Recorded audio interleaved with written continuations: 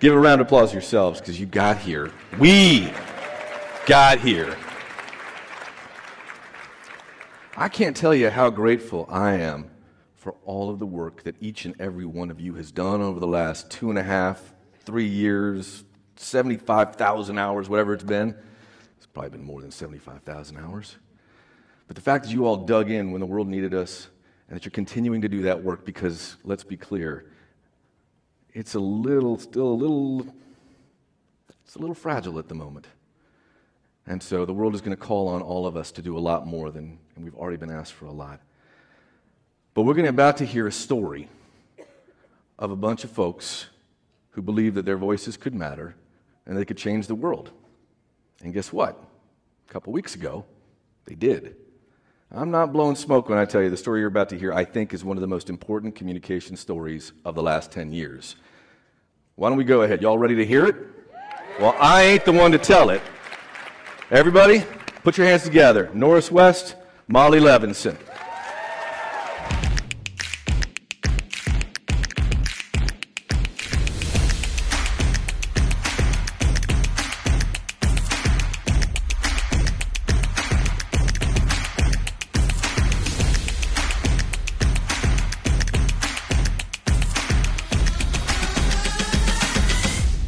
Well, all right, we're in Seattle. And we're here in person. Now, I lived in Seattle for about 3 years, and I tell you, we've struck gold. First of all, this is one of the most beautiful cities in the country. I would argue that on a sunny day like this is the absolute most beautiful city in the country. And we're here together. So I am so excited. I'm excited to be here with Molly Levinson to talk about this important story that Sean referenced. Why am I here? At one point, I was a sports writer, and I love women's soccer. All of us marveled at the U.S. women's national team for years as they won gold medals and World Cups. Yet, the story that you're going to hear is that, in spite of that, these were world-class athletes who were the best in their field, that they weren't compensated fairly. So we're going to hear that story. One more thing before we start. I did want to, first of all, give a shout-out to Casey Family Programs, to Marguerite Casey Foundation, the Gates, and to the folks in the Seattle local network who helped to make this an amazing event. They are just tremendous hosts, so thank you for that.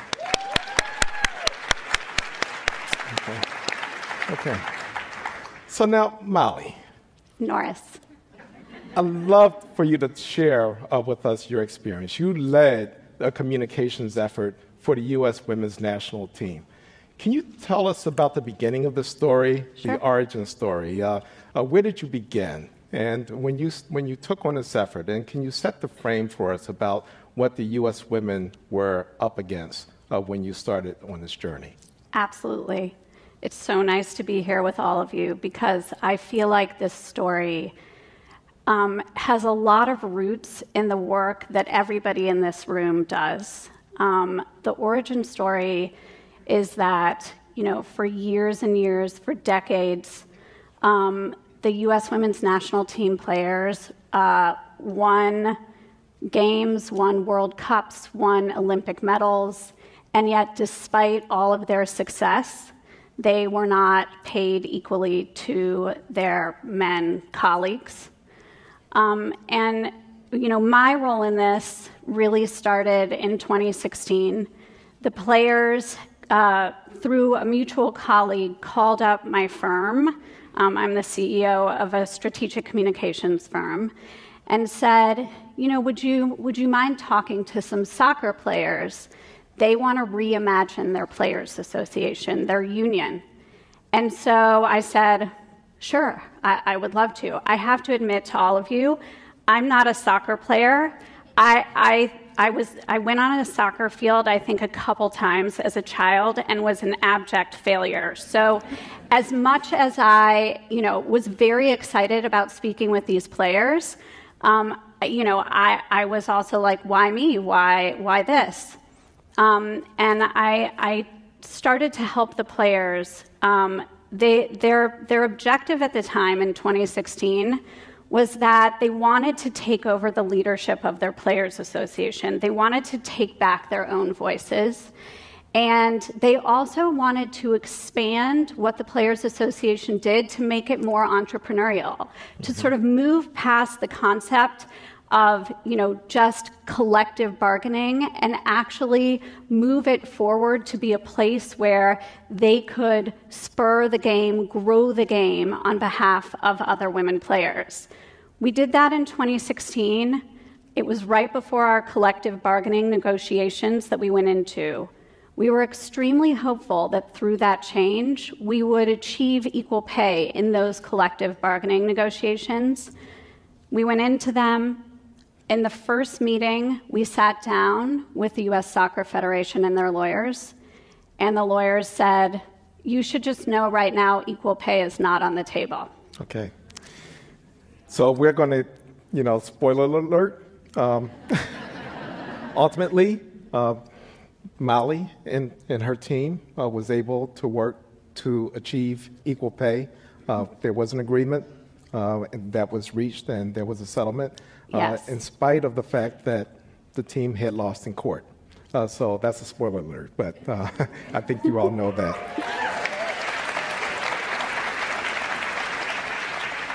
But let me ask you, what about this dispute made you think that communications had an important role to play? So, this is also something I think you and everyone here just deeply understands, which is, number one, for the players, communications is their superpower. They have a platform. Through their hard work and through their victories, through their successes, they've created a community around them and engagement with the world that is very powerful. And so we understood as we, started the effort to try to achieve equal pay, that communications was going to be essential because that was the way that the players could contribute. In addition, and I'm sure this is something all of you encounter in your day-to-day lives, we did have challenges with the legal battle. At one point in time, we lost it. We lost our summary judgment.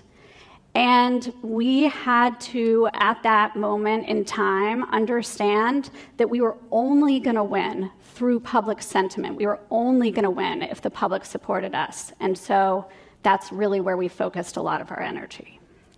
Was there any template for anything like this before? I don't think there was. But if there was, what previous communications efforts inspired you and kept you motivated? We really thought of ourselves, and I think we still do, as, the little engine that could. I think, the way, first of all, the templates are sort of any effort that has to beat back unbelievable odds, humongous systemic resistance, and do it with, the tiniest possible little group and almost no resources. So the template is just understanding what's right, what's fair, what's equitable, and just hoping and working that, the world around you will also understand that and will become an ally. Okay. So what were the first 2 or 3 steps you took? So setting the scene a little bit.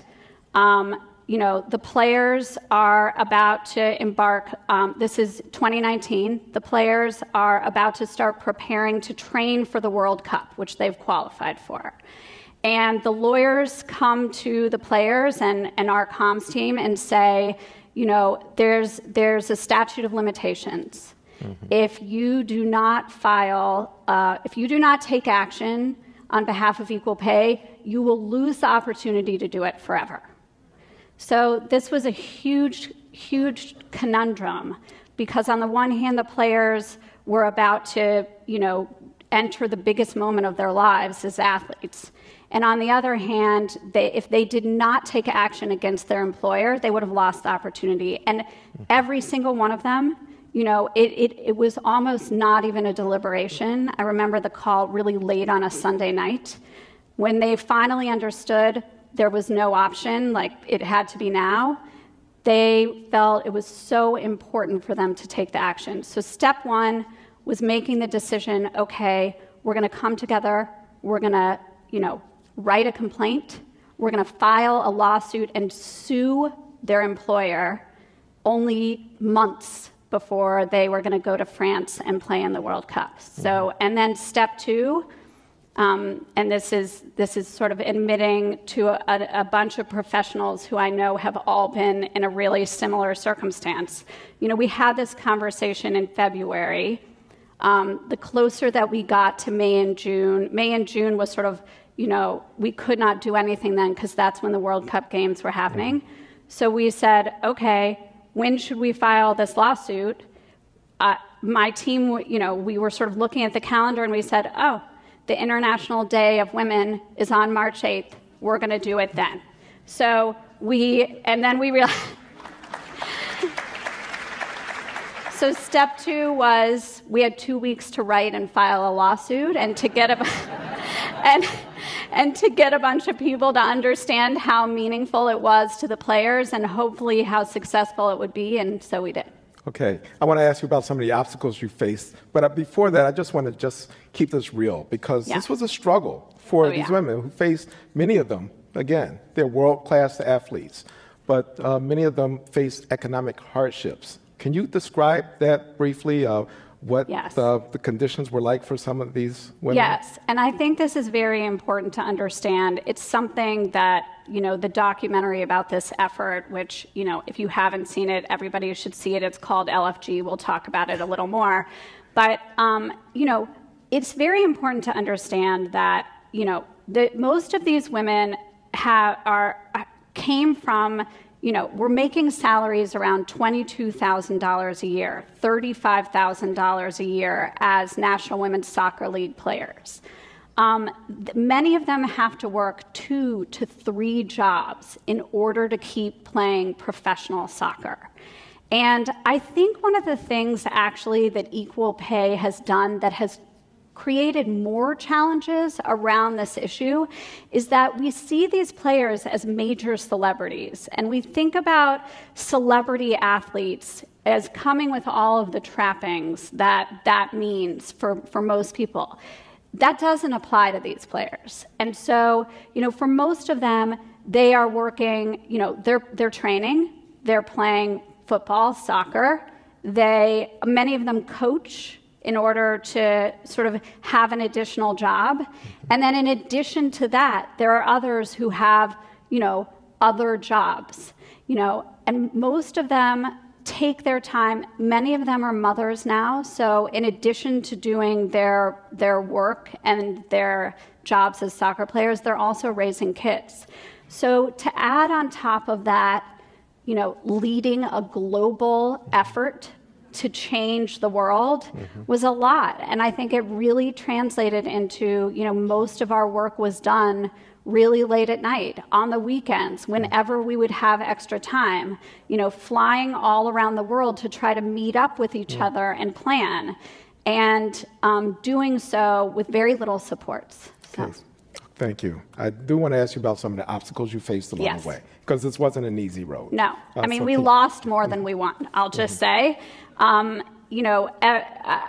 think what one of the pieces of this that is so important, and I think about this every day doing the work that I know all of you do too, which is, there were a lot of times when we hoped that we would succeed, that we utterly failed. And I think part of that is because, the system is so hard to change. It's just, one of the sort of biggest obstacles from a comms perspective that we came up against was the sort of messaging framework, and I feel like it's okay to use that jargon in this room.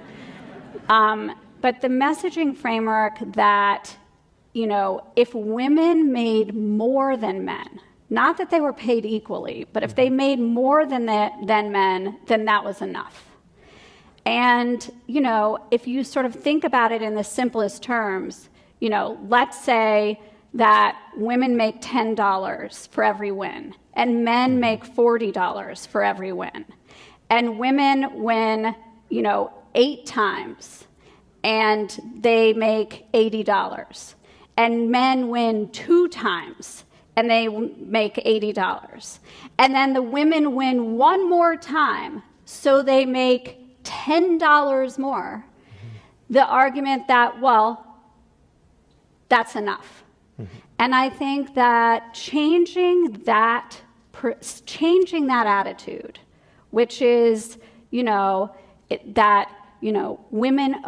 can run as fast, or women can play as hard. The attitude that, it should be enough, that is what we just had to break through and change, and ultimately did, but it was very difficult. Mm-hmm.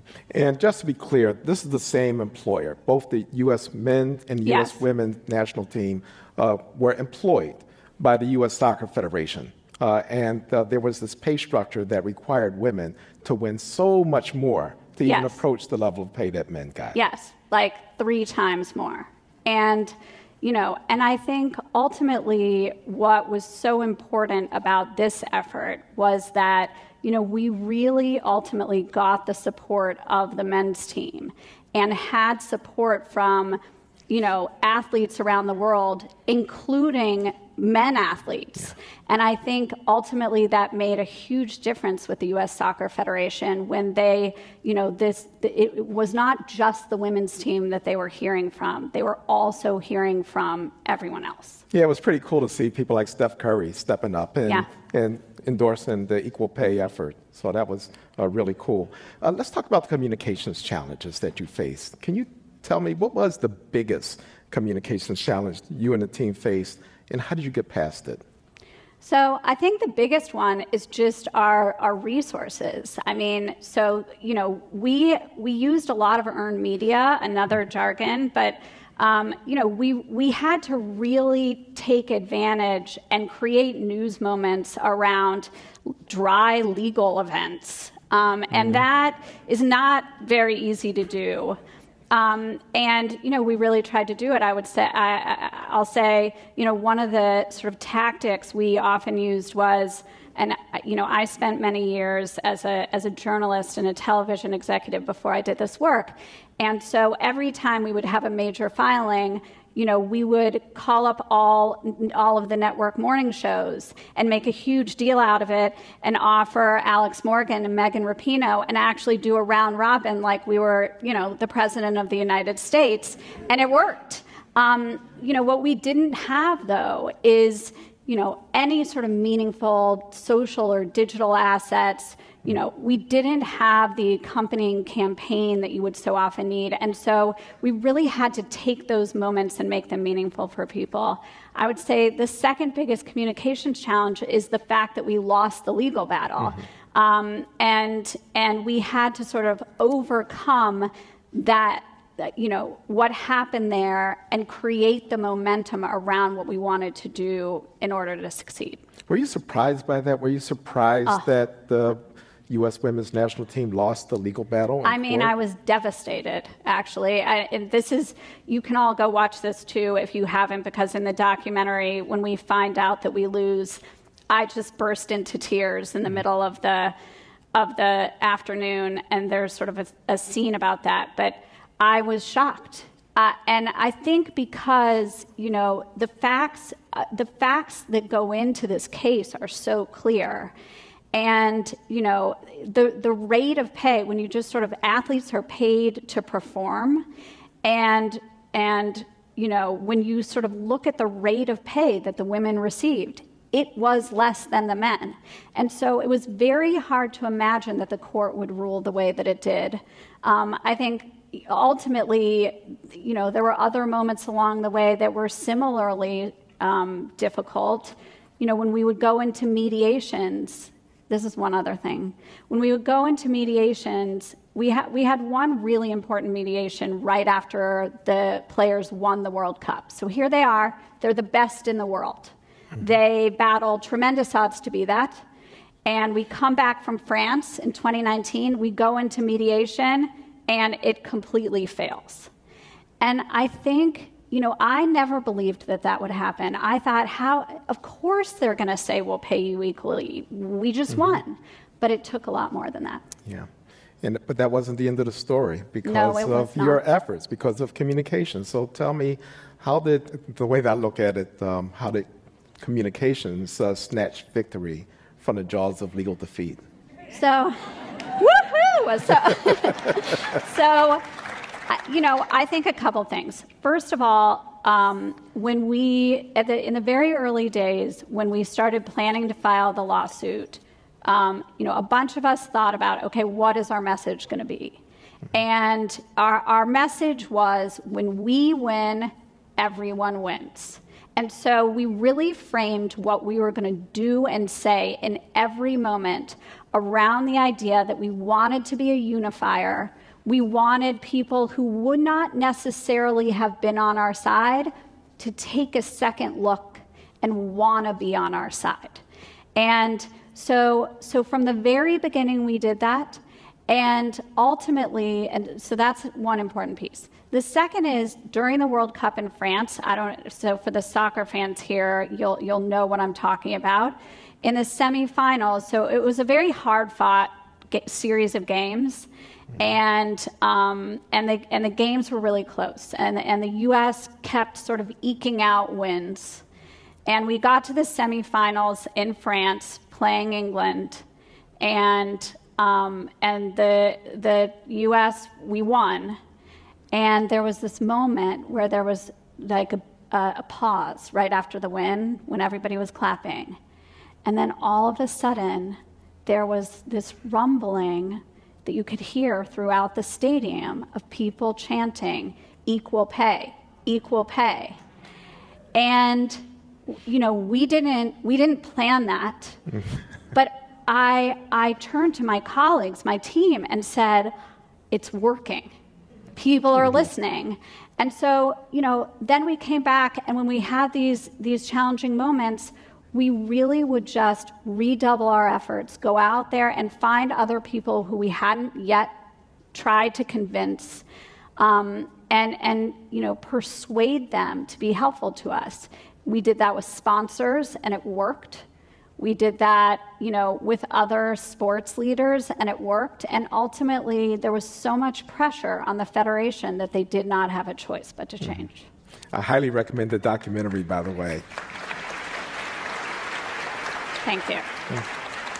So the documentary also highlights one of the other fun pieces of messaging for this effort, which I know you'll all appreciate, which is, the chant that the players say whenever they go out on the field, right before they run out onto the field, and I apologize in advance for using this language, but they say, "Let's fucking go," before they're about to run out onto the field.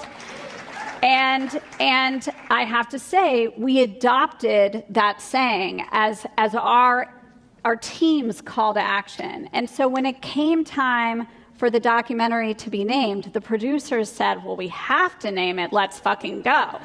And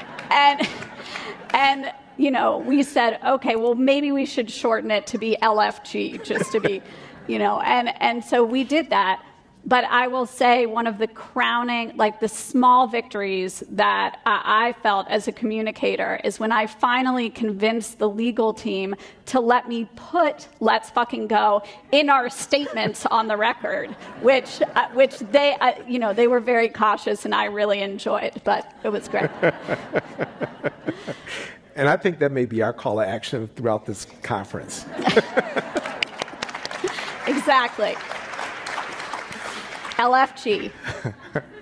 Now, one thing that really surprised me, and you thought this was really important, is to stay out of partisan politics as you did that. And I don't know how you do that in this extraordinarily polarized society that we're in now. So why was that important to you? And how were you able to achieve that? So, this is also, I think, was one of the challenges, and because of the times that we live in, because they are so polarizing.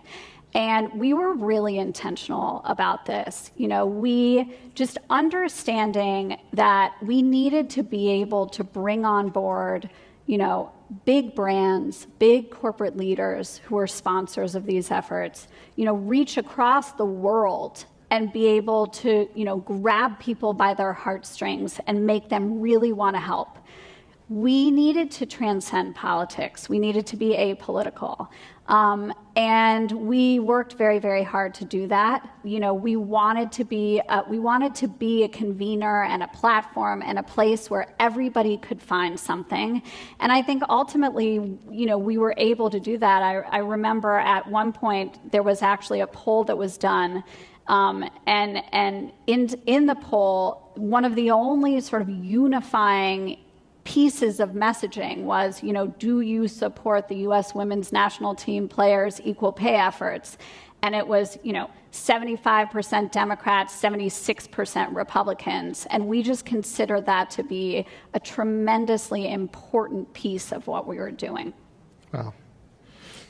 So you provided a blueprint now for making right, which was a long-standing wrong. And it didn't trigger a huge political backlash either. So can you share with us any reflections that you have from that experience?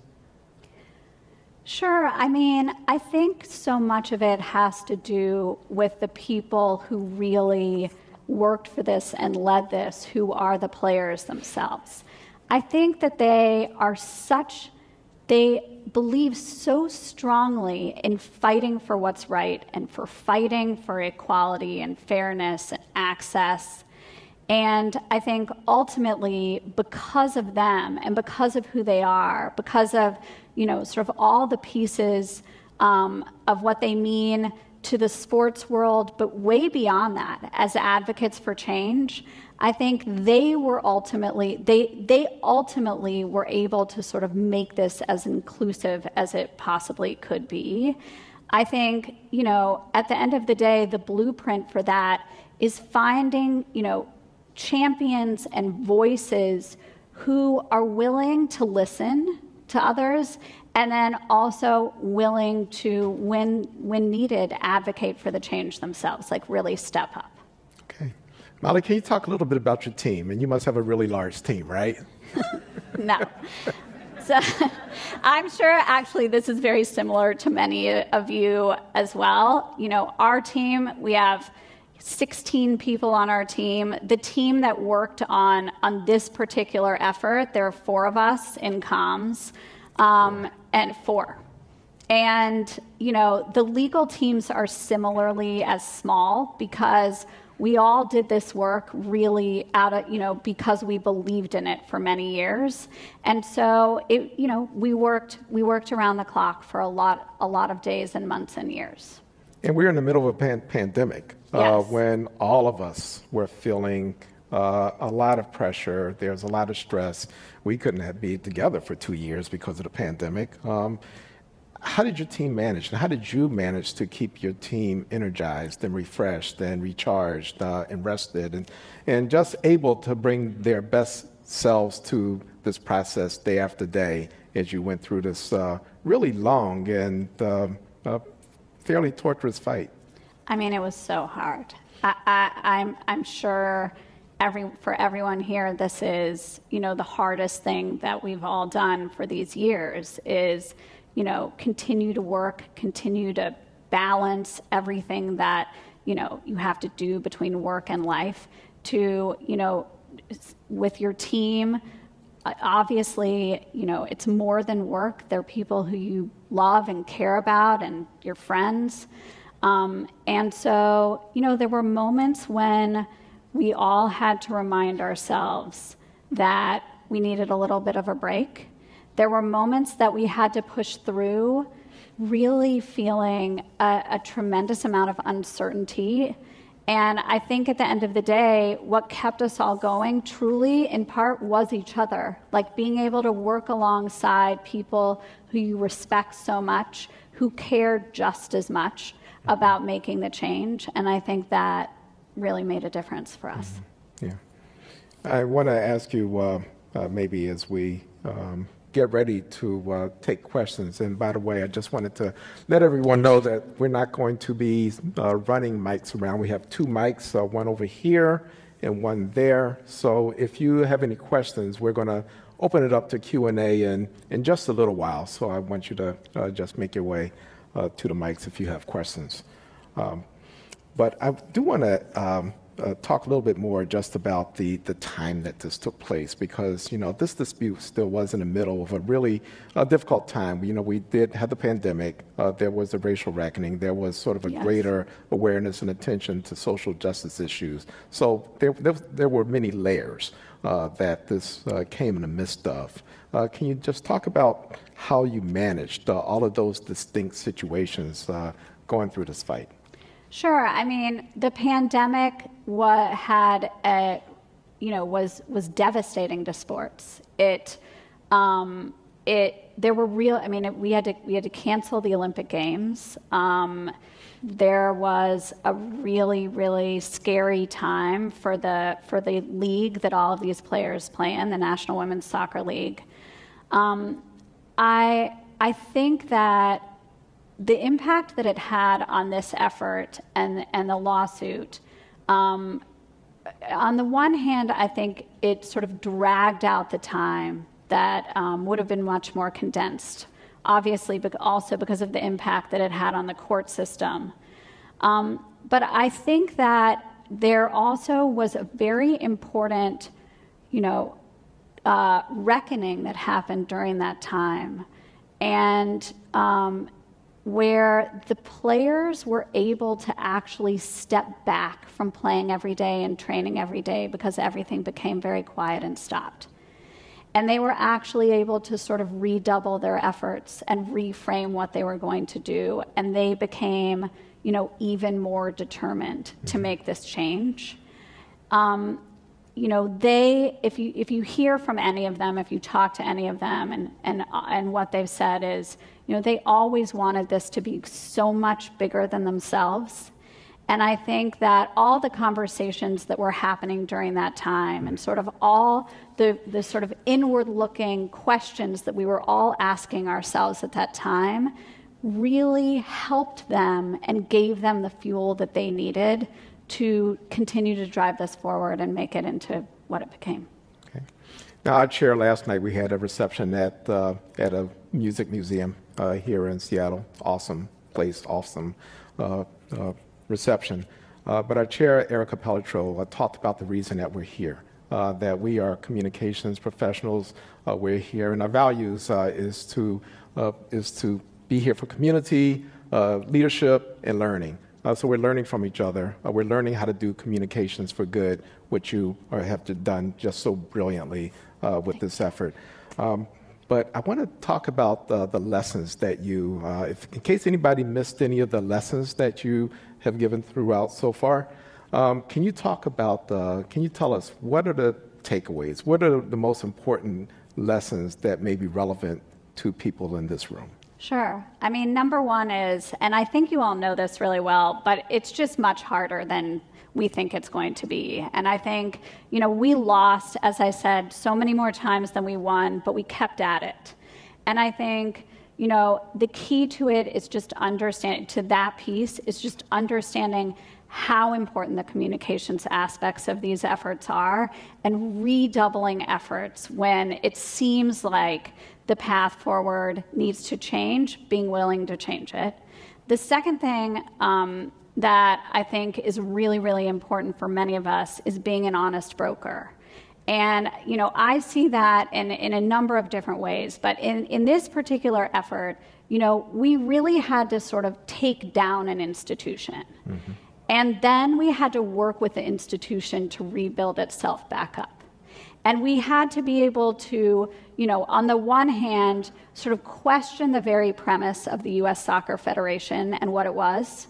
And then, on the other hand, in order to sort of create the historic resolution that we did, we had to be trusted enough to work with the leaders of that institution and organization to be able to make that change. And I know so many people here wear hats like that, where on the one hand, you have to ask the hardest questions. And then on the other hand, you have to lead to get people there. And so that, to me, is the second one. The third is, and you and I have talked about this, Norris, the third is that, when we started this effort, and I know there's a lot of communicators who can really identify with this, there were tons of fancy lawyers, and then there were tons of celebrity athletes. And for us as communicators, we felt sort of like the support system. Like we were there, we were the strategists, we were there, we would work with the media. But I think we never, at the very beginning, never really imagined that we would take on the leadership role that we ultimately had.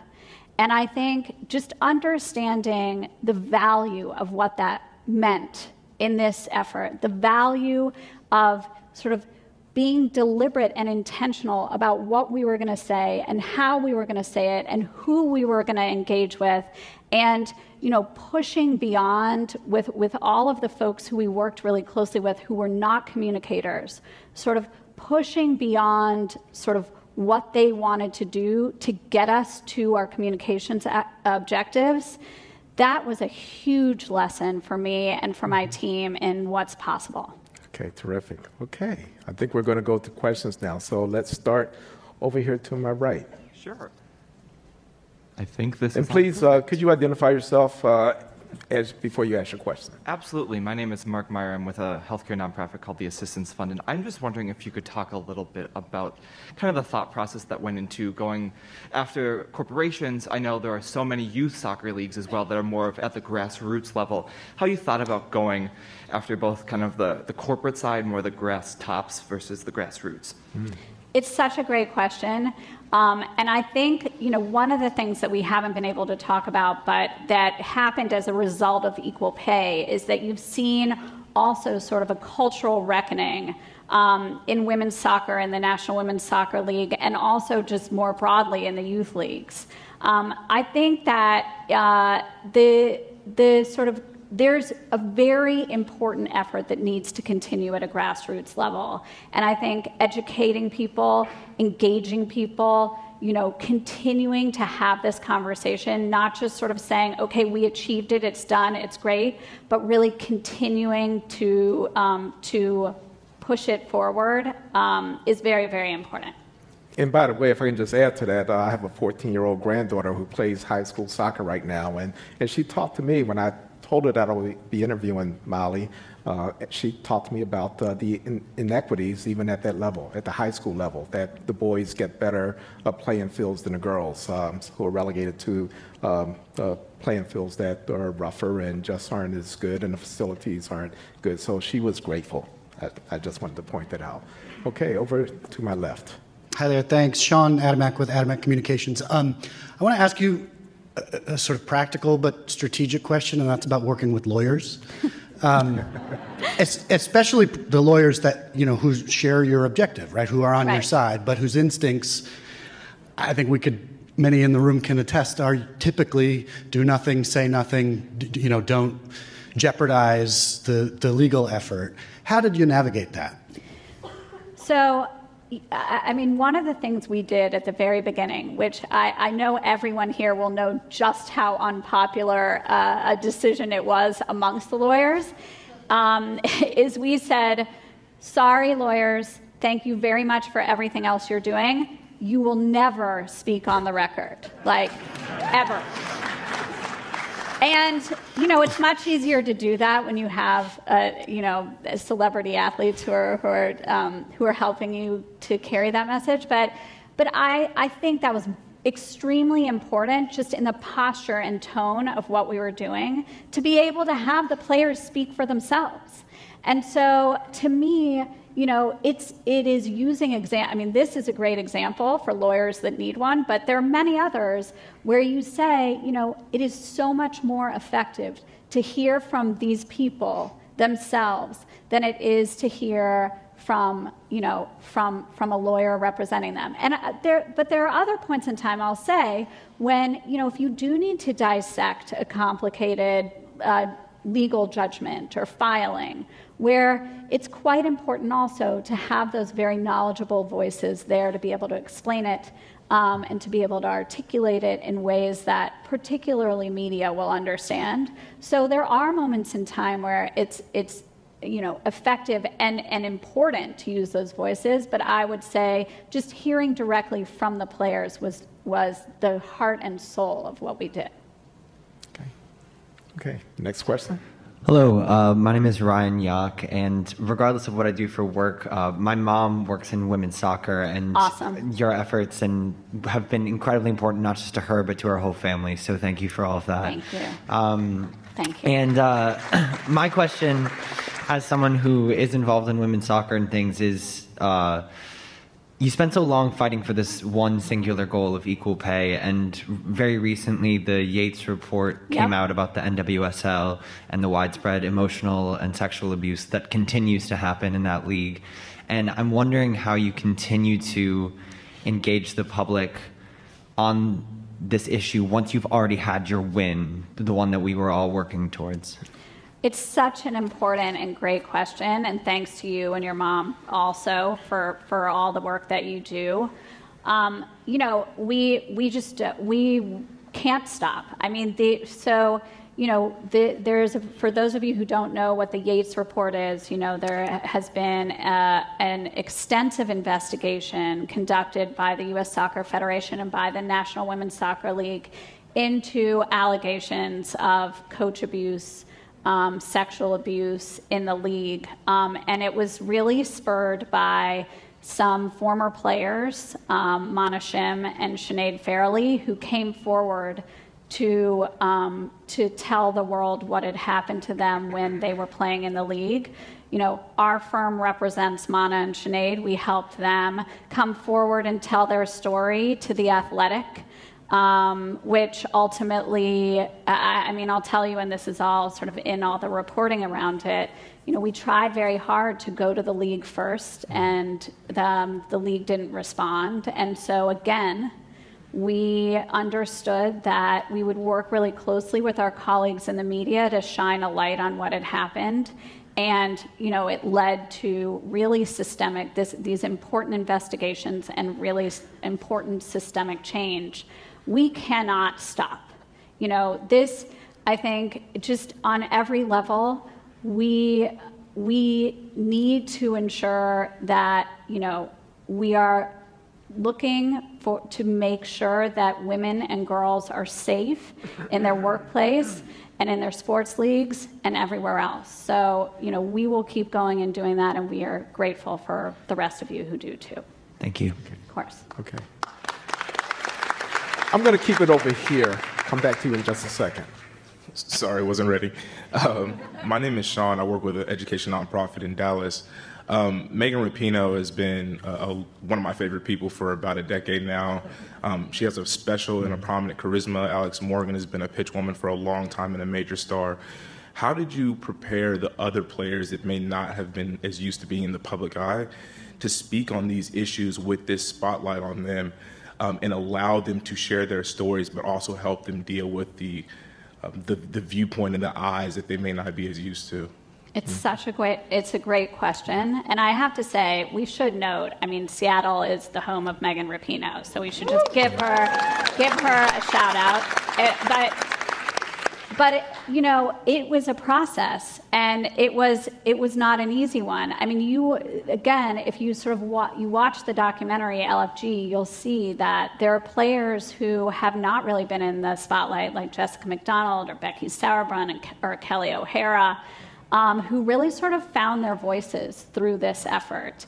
And it took a lot of pushing, frankly, and I know this is another thing we all do as communicators is, you know, we can create a platform and, you know, we can write talking points, but then we really want to encourage, you know, a whole array of voices to speak on these issues. And so we worked really closely with them for a long time and just really encouraged them to use their voices. And once they started, they were able to make such a profound difference when they would speak up, because they're all just incredibly talented and smart and wonderful, thoughtful people.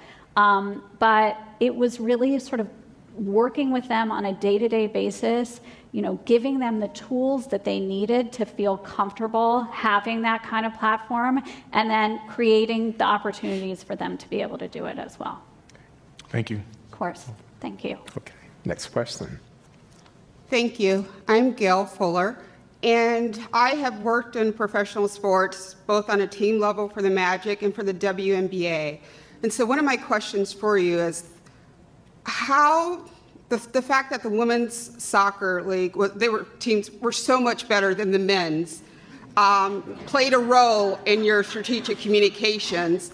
And because I have so many friends that are still in sports, and particularly too with the WNBA, are there any lessons learned from what you've done that can translate into other sports? Because I can tell you that, for the league, you guys are lucky that you have a professional team. Yeah. And we did it because you won the 1996 Olympics. So how do you kind of push forward so this is not just a one-off?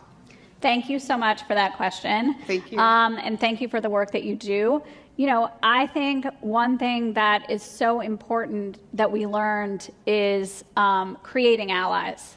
And so it was just, it was very important that we had, men who were saying at the same time as as the women's team was saying it, this can't stand, this is not fair, this shouldn't be.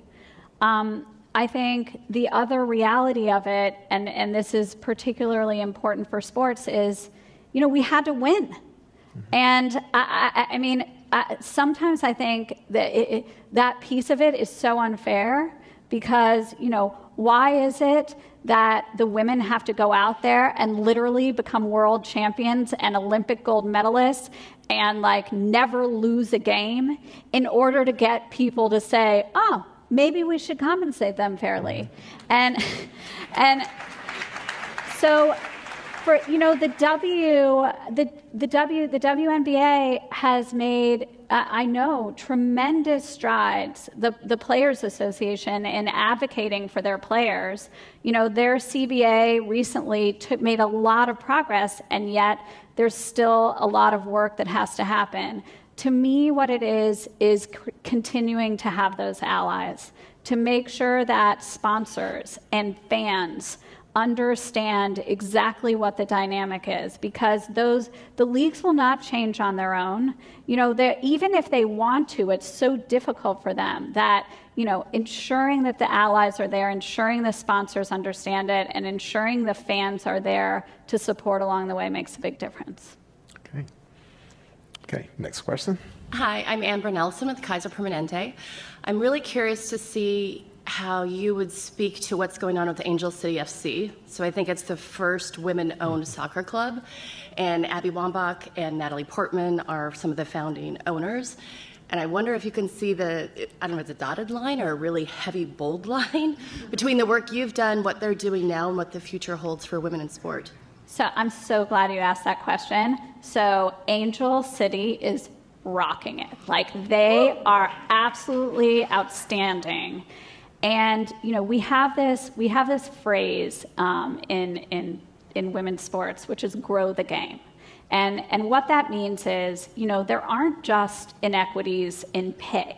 There have been systemic inequities across the board on, every piece of being an athlete and a woman. The training capabilities, the fields, the schedules, the sort of all the workplace conditions overall, and the concept of Angel City is a very simple one. It is that if women invest in sports, and if women serve as executives and leaders in sports, if women take on roles as agents in sports, and women take on roles as coaches in sports, we will change women's sports. And so what we're seeing, and what I hope we'll see a lot more of, is that sort of case study of Angel City, I hope it's applied more broadly across the league, because it's made a big difference.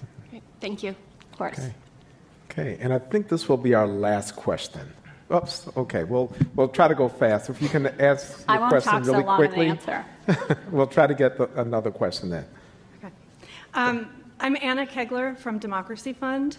This has been such an inspiring story, and one thing I've been thinking about is Brittany Griner and just how she's stuck in Russia, and the reason she was there in the first place was pay inequity. Yeah. So just wanted to bring that forward. I know you mentioned the WNBA's work and their struggles, and wondered if you had anything to say about that. I mean, thank you so much for bringing up just our prayers and hope that Brittany can come home.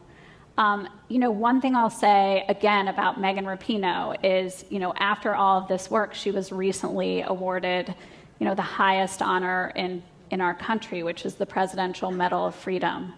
And, as she was planning to go, she was really focused on Brittany. She was like, I'm going to go receive this honor, but this is an opportunity for me to say how important it is for us all to be focused on bringing Brittany home. So if you go back and look, or you noticed at the time, she actually embroidered Brittany's initials on her jacket, and and sort of intentionally spoke about Brittany at the ceremony. And I think the power of sort of that kind of advocacy and dedication is really necessary and really important. So thank you. Okay. Well, and thank you. Thank you for your work. Thank you for your success. Thank you for the lessons that you share with this group. This has been Thank you tremendous. so much, Norris. Thank you very much. I appreciate it.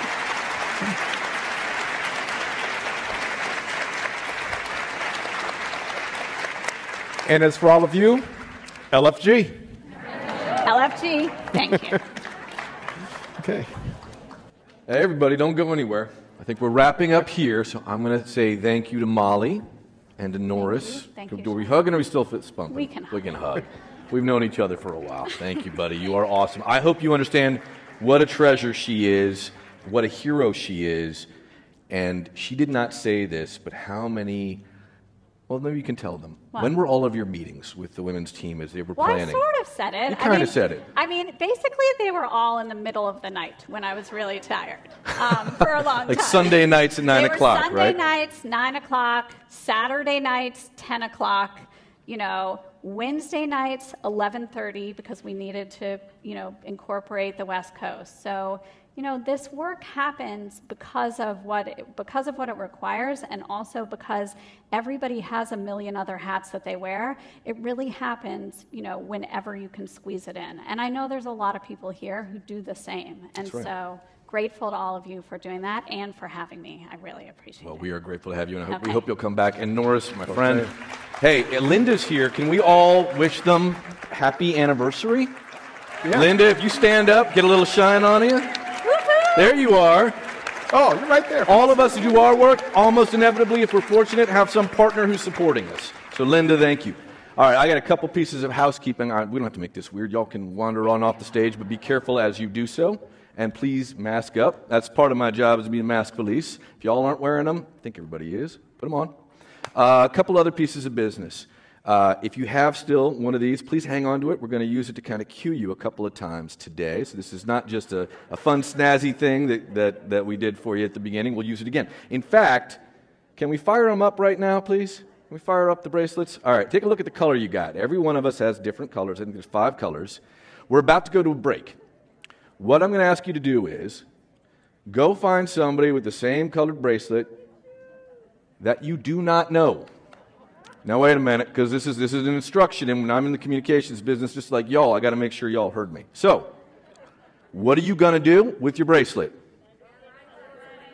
I can't hear you. Find somebody and what? Okay, you're going to go out, and you got about 10 minutes to chit-chat with someone with the same color. In addition, on your chairs, chances are, you may have sat on them, maybe they're on the floor now, there is a piece of paper that's giving you an assignment. Because after our little 10 or 15-minute break that we have coming up, you're going to go to this thing we're calling dialogue discussions. Everybody gets the exact same question. So don't you worry like, oh, I wish I was over in this room with my friends. We're all going to be asked and answering the same questions. But in order to keep everybody safe, we're splitting you up a little bit, right? So see if you can't find that piece of paper. Does everybody have them? All right, excellent. Hang on to that while you're talking to the person with the same color bracelet. Right on. All right, I guess, lunch. I should explain this because I know some people were confused. Lunch will happen on the 3rd floor. But again, because, it's a little weird at the moment because of COVID, we're trying to split you up. So we're asking you to make a choice. There will be 2 events happening here in this room during lunchtime. Choose one. There's going to be an incredible CEO session that our friend Stacy Palmer from the Chronicle of Philanthropy will be hosting, or Vu Le and Robert Egger will be up here. So at some point, go downstairs, grab a meal, and then come up for the other session, or start up here and then go grab food. The other thing I should tell you is, I think you all figured this out, we've got to-go boxes and stuff, so if you are not comfortable for whatever reason eating inside with other folks, and we get it, it's a beautiful day in Seattle, which is a strange thing, but go ahead and take them outside if you'd like. Finally, I think Nora said that we have a new catchphrase. Did anybody catch that? What was it? Let's fucking go. Say it again. Let's hear it. Nah, you guys are quiet. This is sad. It's like y'all don't get out of the house much. Try again. Almost. One more time. Okay, let's fucking go. Let's go. Come on, go out there. Find people.